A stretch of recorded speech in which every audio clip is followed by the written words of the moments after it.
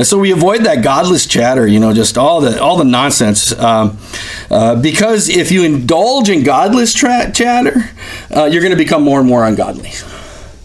Maybe you see that around you. Maybe you see people, they're never really focusing on the Word of God, Christ, the love of God, all those types of things. They just get caught into all these other things. They get into their pet doctrine or idea or thought, and they just become more and more ungodly, more and more away from God. You ever meet individual believers that anytime you meet them or they meet other people, they always got to talk about this certain idea they have or this certain doctrine they have or this certain thought, and they got to make sure they sway everybody to their way of thinking. And it's like, well, where's the value in that? Where's Christ? Where's iron sharpening iron? Why don't we talk about what God's doing in our lives? Why don't we talk about the love of God? Why don't we talk about how we can help someone else? Why don't, just avoiding those things. And Paul brings out in verse 17 some individuals that did that wandered away from the truth. Verse 18 says what they did. It says, who have wandered away from the truth, they say that the resurrection has already taken place, and they destroy the faith of many. And here's some, and they said the resurrection already taken place. And I can just imagine how they got that. If you remember, Jesus, when he was crucified, remember one of the Gospels talks about some of the dead prophets coming up and walking around, and people saw some of the dead prophets that were resurrected. And in my thought, he doesn't go into detail on why they're saying the resurrection takes place, but I could see where if they heard that story and they were thinking about that, they would say, oh, well, the resurrection already took place. That's why people saw some of these people resurrected, and so it's already done. And they're not looking at the words of Jesus. They're not looking at the whole of Scripture, the law and the prophets that they had, the Old Testament, we call it, that they had.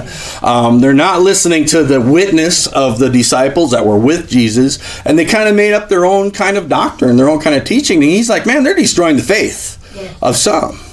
And they're destroying the faith with some kind of evidence they had even, right? Hey, people saw the prophets walk around. You can talk to Aunt Mary. She saw Elijah and, cooked them a meal or something, whatever. And so they got some kind of evidence, and yet they're destroying people's faith because they're not having a solid foundation in the whole of Scripture. And he's like, don't do that, man. Guard that truth. Hold on to that truth. Make sure it's right.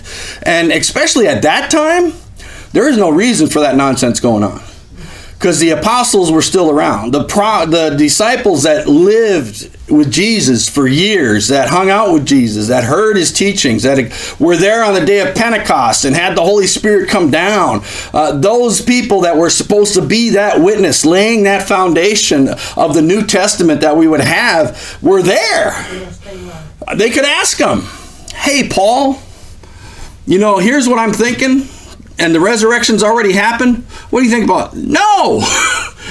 At the last trump, the dead in Christ will rise, and those who are alive and remain will rise to meet him in the air. No, it hasn't happened yet. And then they would go, okay, Paul, you know what you're talking about. At least they should have. But no, they wander astray. And one of the reasons that people will wander astray and do those things in the body of Christ is because then they can build up their own little following.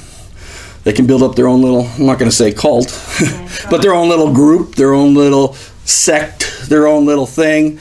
Now, these are the ones. And it's the enemy. It's the devil's way of doing things. He loves power. You look at what he did when you see Lucifer falling from heaven. I will exalt myself. I will be like the Most High. I will be in the mount of the congregation. I'll sit there. I'll have a throne above God.